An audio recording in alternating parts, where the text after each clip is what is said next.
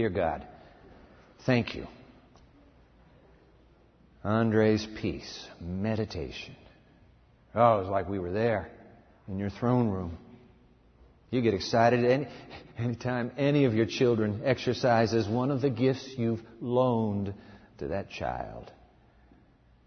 We're on a journey here, wrapping it all up next week. So, dear God, let today's be clear in preparation for what you're going to ask us to do next Sabbath. We'll never be the same again after this journey, I'm convinced.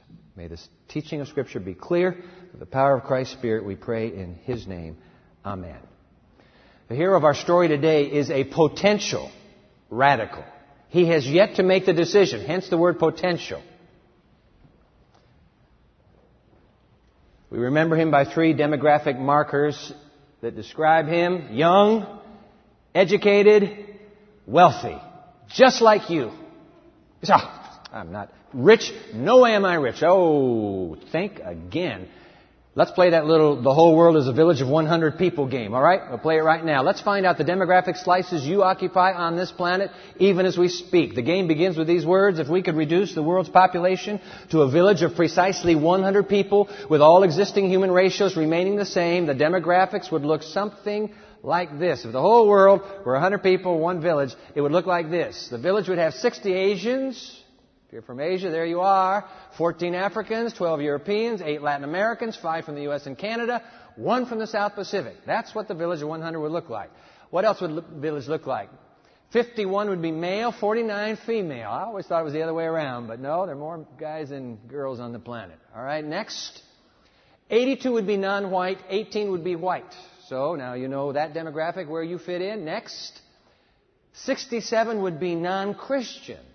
Global religions. 1/3 of this planet, Christians. You'd be in that 1/3 slice, wouldn't you? Next.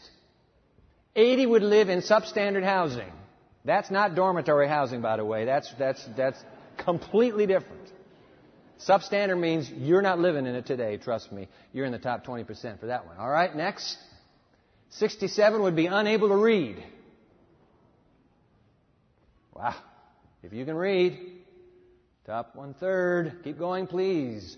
50 would be malnourished in this village. 1 would be dying of starvation. In a village of 100, 1% dying of starvation. Next. 33 would be without access to a safe water supply. Not you. Keep going.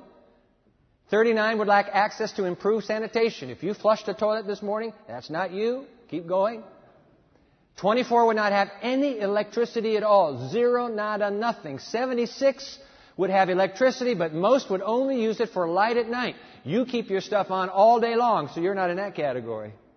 Keep going. 7 people would have access to the Internet. You're in the top 7 percentile. Look at that. Top 7% on the planet have access like you do to Internet. Next. 1 would have a college education. You're in the top 1 percentile. Top on this planet. Next. 1 would have HIV. 1% of the planet dying. AIDS. Next. 2 would be near birth. That means they're fairly young. 1 would be near death. So 2% of the planet's right down over here, and the other 1% near death. Next. This one's an amazing one. Look at this. 5 would control 32% of the entire world's wealth, to which all 5 would be U.S. citizens. Look at that. All 5 U.S. citizens controlling 32% of the world's wealth. Don't you tell me you're poor. Look at that. Next line, last line. 33 would be receiving and attempting to live on only 3% of the income of the village. 1/3 of the village would be living on only 3% of the village's income.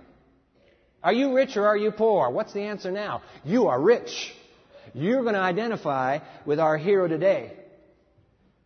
Young, educated, wealthy. We call him the rich young ruler. Open your Bible, please, to the Gospel of St. Mark, chapter 10. While you're doing that, let me put our title slide on the screen. This is the number 5. This is part 5. It all wraps up next week. The most important piece, next Sabbath. The radicals, this generation, this world, this time. There's a study guide today in the bulletin. Make sure you take it home. It's not to fill in, so just don't throw it away. Just keep it. All the quotations, everything's there. Those of you watching on television, we're delighted to have you. www.pmchurch.tv. Go to that website. You'll have all 6 parts of the Radicals next week. But right now you can get the study guide. You can keep that study guide for yourself. Let's go. The story begins with the radical query. Mark chapter 10. Open your Bible to Mark chapter 10. You didn't bring a Bible? Grab that pew Bible. This story is worth tracking. Mark chapter 10. Incredible narrative here. Mark chapter 10, beginning in verse 17. New King James Version is what I have, and that's the pew Bible as well. Let's go. Now, as Jesus was going out on the road, one came running. Hit the pause button right there. Mark is the only gospel writer to include this detail. This has to be an eyewitness detail. Now, you need to remember this. It's not the gospel according to Mark. Really, the title of Mark's gospel should be the gospel according to Peter. Because Peter told Mark all the Jesus stories, and Mark listened to the stories and then wrote them down. And by the way, do you know which Mark this is? This is the John Mark. This is the John Mark that went on that missionary journey with the intrepid missionary Paul. You remember that? The kid from Jerusalem.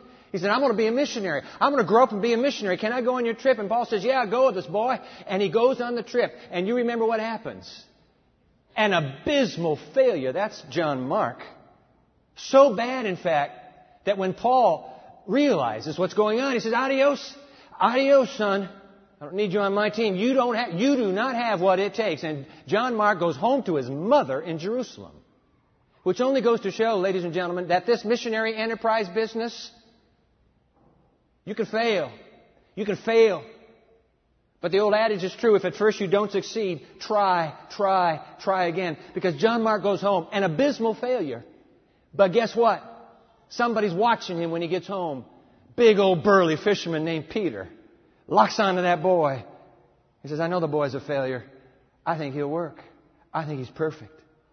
Exactly the model the pioneer is seeking. Peter sees the boy and he says, you know what he begins to do? He puts his arm around him. He befriends him. He begins to mentor him. He begins to coach him. He begins to nurture him. He begins to teach him. He begins to tell him the Jesus stories. And John Mark, get this, John Mark, the abysmal missionary failure, becomes the great evangelist, writes the very first gospel with the stories of Jesus. Because somebody spotted a potential where everybody else, even the great missionary Paul said, he's a failure. Peter says, no, he's not. Take a look at this boy. Calls him my son before he dies, Peter does. Never give up. You put your hand on the missionary plow, don't you ever give up. Of course it's tough, but you'll make it. You'll make it. So this is the same John Mark. Pens this colorful little detail about this potential radical who comes huffing and puffing up to Jesus. And by the way, what's not to like about that picture? I mean, oh, Master, good teacher, I am so glad I caught up to you. I never thought I could catch you. I wanted to talk to you. I have one question for you, good teacher. What's not to like about that picture? Youthful energy. Matthew says he's young. Youthful eagerness. And he's running after Jesus. This is the eyewitness account. Verse 17, read it again. Now as Jesus was going out on the road, one came running, all out of breath, knelt before him. Now that is a posture of incredible deference. Knelt before him in the dusty road and asked him, good teacher, what shall I do that I may inherit eternal life? You've got to hand it to this young adult. He has just touched the touchstone of human existence. This is the most important question a human being can ask. What do I have to do to get saved? What do I have to do to have eternal life? Good teacher, tell me. I love that. He's not a fly-by-night. He's serious. Tell me, what do I have to do to be saved? So, verse 18, Jesus said to him, here goes the dialogue now. Strange beginning. Why do you call me good? Huh? No one is good but one, that is God. Why do you call me good? There is no record in rabbinical literature of any rabbi being called good. Not even Nicodemus himself, when he comes to Jesus in that midnight clandestine meeting, you remember that? He calls him rabbi. He doesn't say good rabbi. He just says rabbi. In fact, in the Mishnah, it is God himself who is spoken of as, quote, he that is good and bestows good. So Jesus is looking down at this upturned, youthful face. He's looking down at that face, and he's saying, hey, boy, you strike me as rather well educated. and well off. You've obviously thought through the opening. You've planned this. And you're calling me good. Why are you calling me good? Could it be you have a notion that I might be God? See, he lets that question just hang. Why are you calling me good? There's nobody good but God. And he lets it hang, pregnant with the pause, waiting. Will the young man speak up? Will he say anything? He doesn't say a word. He just, face still upturned. Well, now about the question you asked, Jesus says, I have an answer for you. And here it goes. Verse 19. You know the commandments. Do not commit adultery. Do not murder. Do not steal. Do not bear false witness. Do not defraud. Mark throws that in. None of the other gospel writers do. Honor your father and your mother. What do you mean I know the Ten Commandments? Of course, I grew up in the church. Remember Pathfinders? I earned my busy bee all the way up to Master Guide. I went to an Adventist university. Been there and done that. If you're talking about the Ten Commandments, I've done it, Jesus. That's exactly what he says. Look at verse 20. And he, the young man, answered and said to Jesus, Teacher. By the way, notice he drops the good now. That was a little bit too pointed. I don't want to get back into that conversation again. Teacher, all these things I have kept from my youth. And guess what? He's right. He had. He's just like the young Saul. You remember Paul, who he called when he was young? He said, hey, listen, as to righteousness according to the law, I was blameless. I was perfect. The kid thinks he's perfect as well. He's like a whole lot of young who grow up in the Adventist church, grow up in the bosom of the church. Many of you have. You've got the external conformity down pat. He had mastered that external conformity. But there's a hole in his heart. Something is missing, and he knows it's missing, but he's not sure what it is that's missing.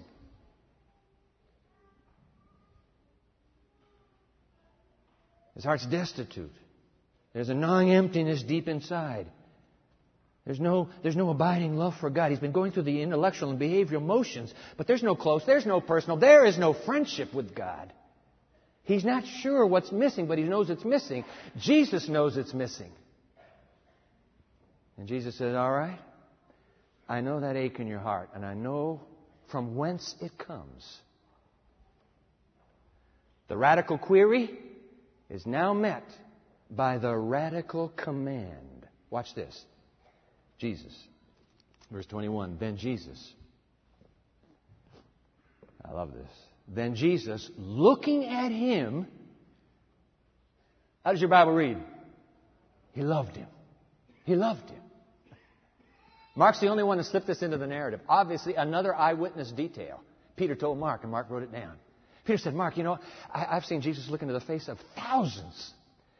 But when he looked into this young man's upturned face, I'm telling you, Mark, you could see the affection in his eyes. You could see that he was drawn to this youthful potential, and he loved him. I teach a preaching class over here at the seminary. In fact, this semester I begin this next week. And I tell the young preachers there, listen, when you're preaching, lock on to the eyes. Lock on to the eyes. You've got to watch the eyes. Because the eyes tell the story of the heart. Look at the eyes. Watch the eyes. You know, if everybody came to church and said, I want to play the crossword puzzle in the bulletin today, and everybody looked down, the preacher is dead meat. You have to be able to watch what's happening. The eyes are the window to the soul. Jesus looks, and by the way, Mark makes sure that we know he looked first. He looks into the eyes. He sees all of that, ready to go. And it just, Jesus' heart just went, boom, boom, toward this kid. Christ Object Lessons. I like the way this describes what was going on in the mind of Christ. Isn't there something? Look at this. Put it on the screen for you. Christ Object Lessons. When this young ruler came to Jesus, his sincerity and earnestness won the Savior's heart. Isn't that something? Jesus didn't win the young man's heart. The young man won Jesus' heart. He saw the sincerity. He saw all of this eager, earnest potential. And Jesus is thinking to himself, wow, if he could become a radical. Yeah. When this young ruler came to Jesus, his sincerity and earnestness won the Savior's heart. He, Jesus, beholding him, loved him. In this young man, he saw one who might do service as a preacher of righteousness. He would have received this talented and noble youth as readily as he received the poor fisherman who followed him. Had the young man devoted his ability to the work of saving souls, had he become a missionary, he might have become a diligent and successful laborer for Christ. Now look at this. Christ looked upon the young man and longed after his soul. He longed to send him forth. What is the definition of a missionary? One who is sent forth. He longed to send him forth as a messenger, a blessing to the human race. Everything within Jesus' heart is just saying, whoa! Oh, that we could have Him. By the way, whether you're rich or poor, whether you are educated or uneducated, young or old, it doesn't matter to Him. He's looking into your eyes right now because He's big on eye contact. He's looking into your eyes and He is longing for your heart. He loves you. He looks into your face and He loves you. There's nobody on the planet that can fulfill the destiny that you were born for. You were born for a dream in the heart of God. If you say no, that portion of God's dream will never get fulfilled. Nobody can step into your place. He's looking into your face right now. You're saying, Dwight, I'm not college age. He's not looking into my face. Oh, my friend, 88, He's looking into your face. He's looking into your face. He needs you. He wants you. He loves you. He's watching your eyes, the eyes of your soul.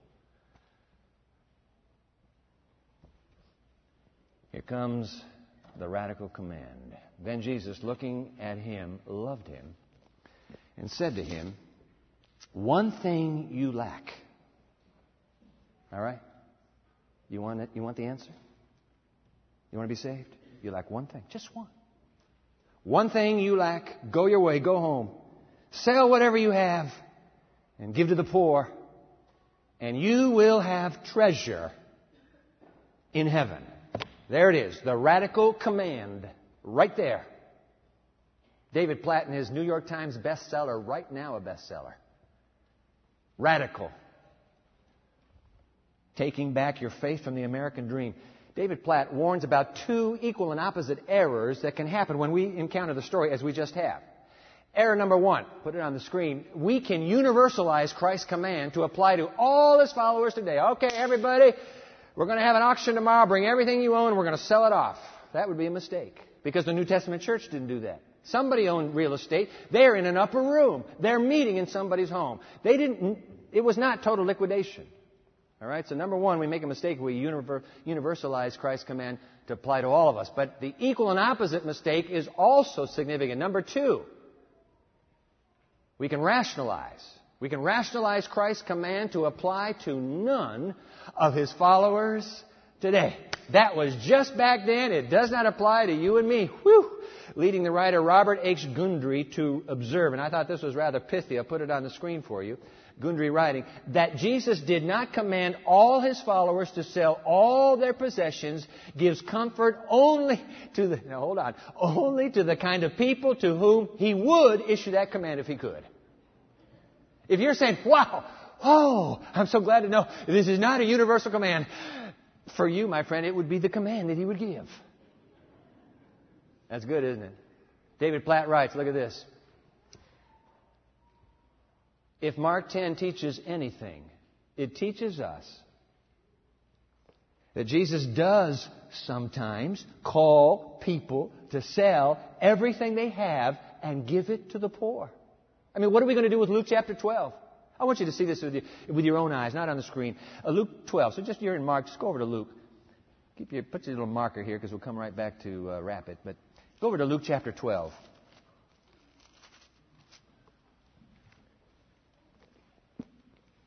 Luke chapter 12, if you just take a look at verse 22, it's not the line, but just notice it says, He said to His disciples. So you now know that everything from verse 22 on is Jesus speaking to His disciples. He has His own little circle of radicals all around Him. All right? So we know He's speaking to His disciples. Drop down to verse 32, and I love this, by the way. Do not fear. Oh, I wish I had a red letter Bible because this would be bright red. Do not fear, little flock, for it is your Father's good pleasure to give you the kingdom. Isn't that beautiful, by the way? You can stop right there. You have a heart full. Don't fear. Don't be afraid. It's God's pleasure. It's your Father's pleasure to give you the kingdom. Hey, Jesus, what do I have to do to be saved? You don't have to do anything. He's going to give you the kingdom. You don't earn the kingdom. He's going to give you the kingdom.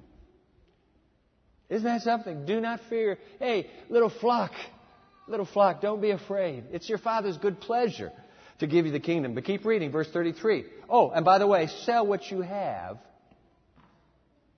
and give alms. That would be gifts to the poor. Provide yourselves money bags which do not grow old, a treasure in the heavens that does not fail, where no thief approaches nor moth destroys. For final line, verse 34, for where your treasure is, there will your heart be also. Isn't that amazing? Can you believe it? Christ does not reserve His sell all that you have and give to the poor command only for the rich young ruler. He gives it to that circle of disciples that you and I are a part of. If you're a radical, He's talking to you. Which explains, by the way, the radical response of Jesus' disciples on that sunny, just afternoon moment atop the Sea of Galilee. You remember that? Just go back to Luke 5. Just a few pages back. You remember that Jesus comes to Peter and says, hey, listen, let me get in your boat.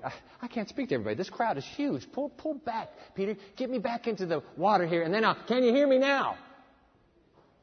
And then He preaches. He teaches to them. When He's through teaching, you remember the story? When He's through teaching, He says, hey, Pete, let's go fishing. Peter looks up at Jesus. We've been fishing all night. We haven't caught a thing. But because you want to, we will. All right, throw the net on that side, Peter. Peter throws the net on that side, and what happens? Slimy, silver flashes of light beneath the noonday sun as they pull in a haul so heavy. James and John, get over here. It takes 2 boats to drag that mother load to the beach. Peter now realizes he is in the presence of the divine Himself, and Peter says, get away from me. I am a sinner. Jesus says, I have a word for you, Peter. Look at just the tail end of verse 10 here in Luke 5. Tail end. Hey, Peter, Simon, do not be afraid. From now on, you're going to be a missionary for me. From now on, you will catch people for me. And now notice, here's what I wanted you to see, verse 11. So when they, the disciples, had brought their boats to land, they forsook how much? They forsook all and followed Him. What Christ commanded to the rich young ruler to do, His relatively poor disciples do without even a command. They just spontaneously do it. They leave everything behind and they follow Jesus. Remember the little widow in the temple? She drops in a little ding, ding. 2 little mites dropping into the offering plate that day. And Jesus in a stage whisper so that she could hear Him.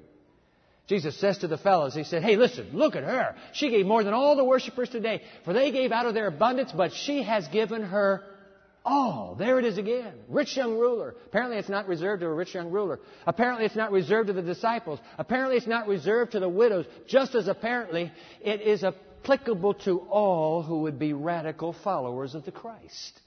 Does that mean we all have to liquidate right now? No, it doesn't. But it means we hold whatever we have with great lightness and tenderness, so that in the moment He needs it, it's gone. I wasn't holding on to it anyway.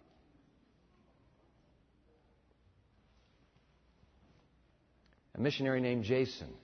He lives with his family in a country where it's illegal to spread the gospel. He wrote a letter to David Platt. I want you to catch a line or two from the letter. I'll put it on the screen for you. How many people, he asked in this letter, how many people have not believed because they have not heard? What will it take for those people to hear? Have they not heard because there is no one to tell them? What can we do in obedience to God to change a world in which there are millions and millions of people who cannot call on the name of the Lord? Most of us, the missionary goes on, most of us would say, well, we know the answer to that question. Many of us would say, hey, we're even doing things to change the situation. But the truth is, and here's what spoke to my heart, but the truth is there will continue to be millions and millions of people who do not hear as long as we continue to use spare time and spare money to reach them. Spare time? Oh, I got a little time. What do you need? I'll give you a few minutes. Spare money? Listen, what do you need? $5, $10? Would that be helpful? Spare time and spare money. Now notice how this quotation ends. Those are two radically different questions. What can we spare versus what will it take? Ladies and gentlemen, if we continue to live our lives by what can we spare, We will never go home forever and ever. Amen. God is raising up a generation that will no longer ask the question, what can we spare? But a generation that instead asks the question, what will it take? I'll give whatever it takes. There's a world of difference, a universe of difference. Just ask Jesus. We'll end with this. Radical query, radical command, now the radical invitation.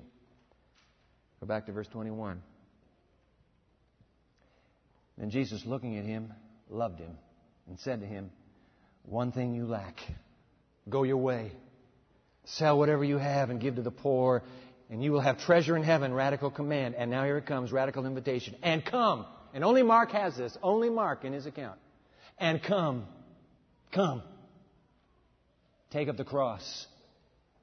I want you to follow me. Radical query, radical command, radical invitation. Come, take up the cross and follow me. Listen, this idea of becoming a radical, did you think it was going to be easy? Did you think it was going to be easy? Forget it. You don't want to give your life to something that's easy anyway, do you? No, you don't. That's why next week, it all comes to next week. Everything next week. And I'm only giving one invitation next week.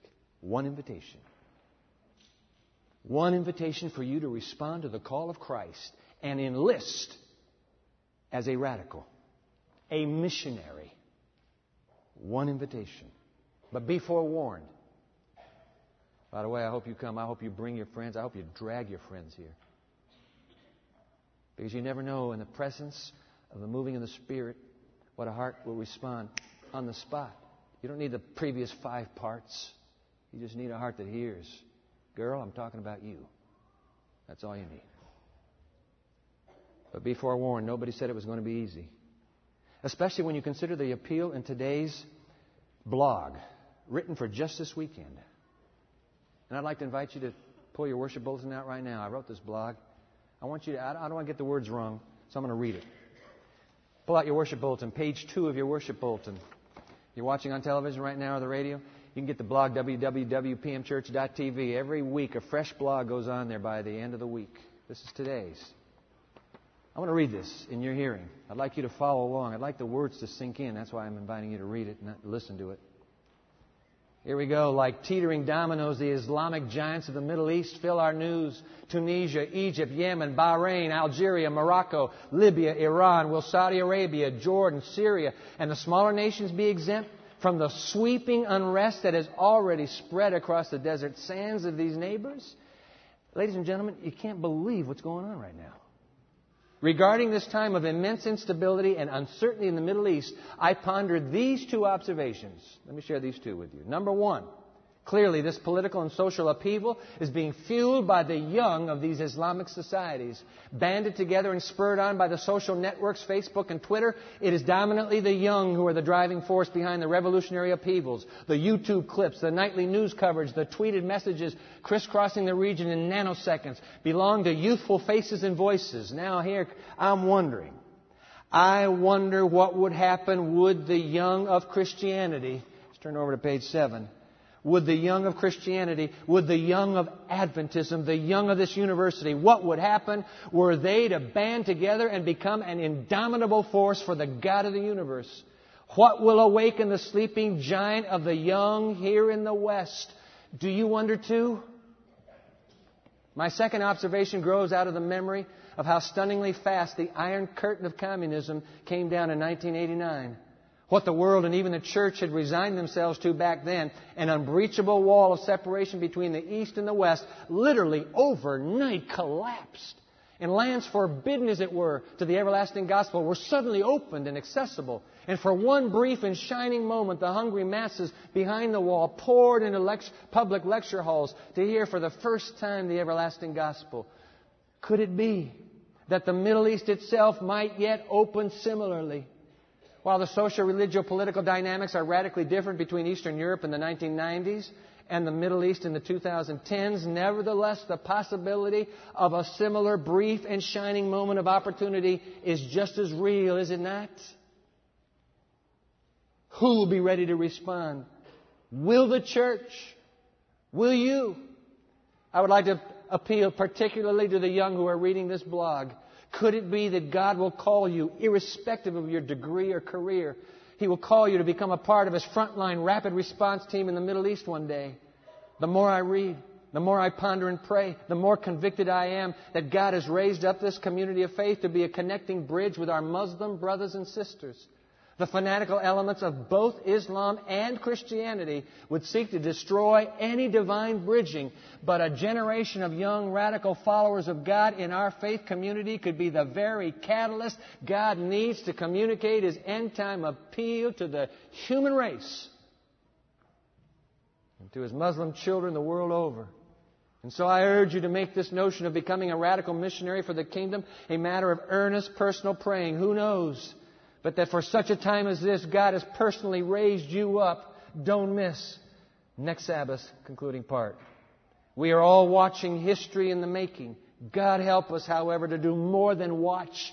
Instead, let us help write the history God has always dreamed could be. The Apocalypse describes that dream. After these things I looked, and behold, a great multitude which no one could number, of all nations and tribes and peoples and tongues, standing before the throne and before the Lamb, clothed with white robes, with palm branches in their hands. I say, let's make that history for God. What do you say?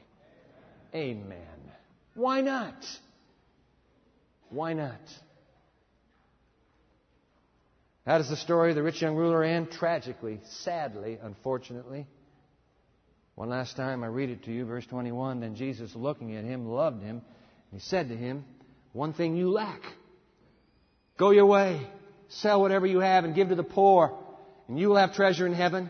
And come, take up the cross and follow me. Verse 22. But he, educated, young, wealthy, demographic slice, but he was sad at this word, and he went away sorrowful, for he had great possessions.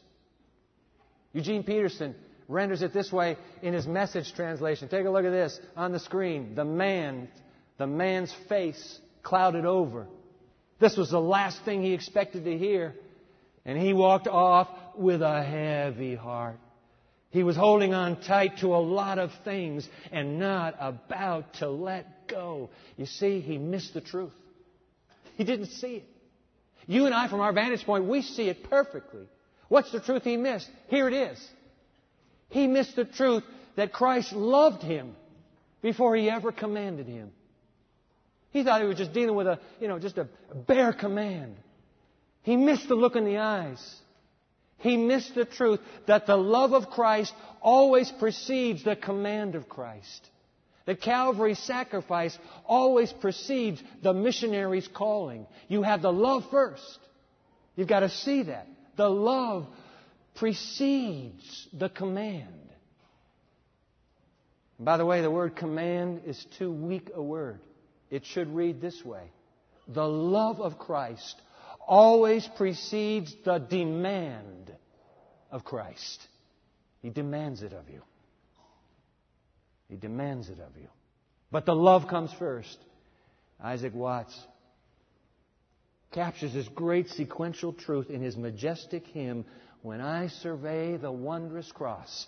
And it comes as the punchline to the hymn. Let me just read the words with you. Put it on the screen here. When I survey the wondrous cross on which the Prince of Glory died, my richest gain I count but loss and pour contempt on all my pride. See, from His head, His hands, His feet, sorrow and love flow mingled down.